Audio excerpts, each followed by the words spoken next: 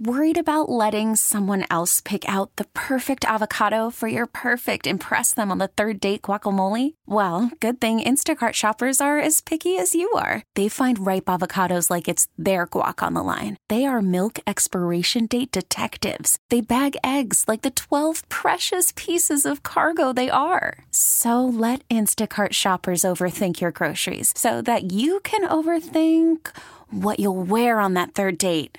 Download the Instacart app to get free delivery on your first 3 orders while supplies last. Minimum $10 per order. Additional terms apply. This is Med Talk presented by HCA Midwest Health. I'm Jamie Monticelli with Dr. Ann Kobbermann, surgical breast oncologist. And today we're talking about the importance of breast health and mammograms 101. Thanks a lot for being here. Thank you for having me. So Dr. Kobbermann, as I looked up more about breast health, the statistics were overwhelming. So tell me, is it true that 1 in 8 women will have breast cancer in their lifetime? And if you think about your tribe, that means that someone you know and love is likely to have a chance of being diagnosed at some point. That is true.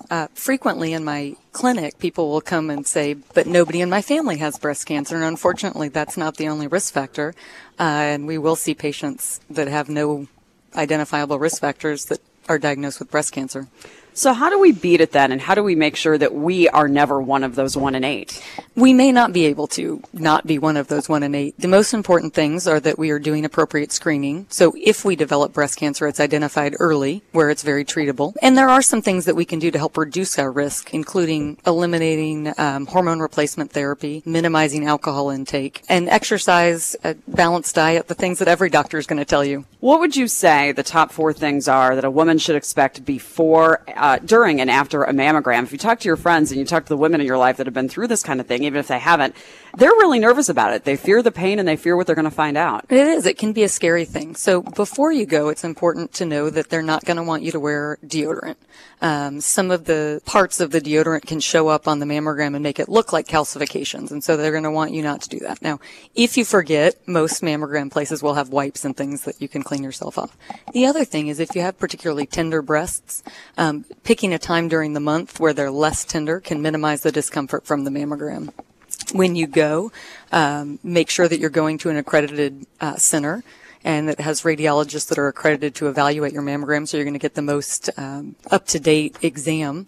And then afterwards, you should expect to get a letter from the imaging center that tells you that everything looks okay, that more imaging is needed, or what other steps should come next. So we know a mammogram is important, but when do we know the right time that it is for one? So if you don't have a family history of breast cancer, the current recommendations are that you start at age 40 and continue mammograms once a year thereafter. Some patients we will start with mammograms earlier if they have a family history of early onset breast cancer, and that's something you should talk to your doctor about. If the listener is not in that age range, what else can they do? Would it be important to better understand a breast self-exam? Absolutely. Breast awareness is an important part of breast health. Everybody has some lumps and bumps, so it's kind of important to know what yours are so that if something changes over time, you're able to tell that it's different. And then we recommend women really starting that as early as about age 20. Can you talk a little bit more about that without getting, incredibly graphic, but what should someone be feeling for? What do you know is normal and what is not? What should scare you? The great thing is if you go and have an annual exam and your physician just performed an exam on you, that's a great time to examine your breasts to get used to what your normal is. The other thing is looking at the breast skin, making sure there aren't changes, making sure that there isn't dimpling or redness, looking for kind of prominent veins, looking for retraction of your nipple, and then also feeling kind of firm areas, densities, changes that way. It sounds like it's a pretty exciting time to be a physician dedicated to saving women's lives. Can we talk about some of the new developments and breakthroughs that are happening in women's health? Absolutely. There's a lot happening in breast care to help with screening and treatment options. One of the big things from a surgical standpoint is the development of hidden scar technology. So breast cancer treatment can be very traumatic. And one of the things that we can do with that is place incisions in more cosmetically appealing locations, so there's not as much trauma from surgical scarring. Another great thing with treatment is a recent study came out that indicated that we don't need to treat quite as many women with chemotherapy, and they can still have safe outcomes and low risk of recurrence. So that's been very exciting. If I can for a second, can we go back to some of the risk factors? And for those that have a history of breast health in their family, there are a couple things in particular. Talk to me more about what they should be looking for and how early to get started. I don't know that there is a history of breast cancer in my family. Sure. But if someone did, how should things be different for them? So the things that you want to know about your family history are what relatives were affected. So closer relatives, parents, children, siblings are going to have a greater effect on you than second cousin, more peripheral relatives. The other thing that's important to take into account is the age that they were diagnosed. So somebody that was diagnosed at age 40 is much more impactful on your risk than somebody that was diagnosed at age 80. And then you want to take into account the volume of patients in your family. How many people had breast cancer? Did anyone have ovarian cancer? And all of those things kind of come together to help us define what your individual risk is. Is any research being done to reduce what people tell me is I don't have a better word for it than smushing. The smushing. But the incredible discomfort that people seem to talk about in the actual process of the mammogram. Is anything being talked about with making that less horrifying to people?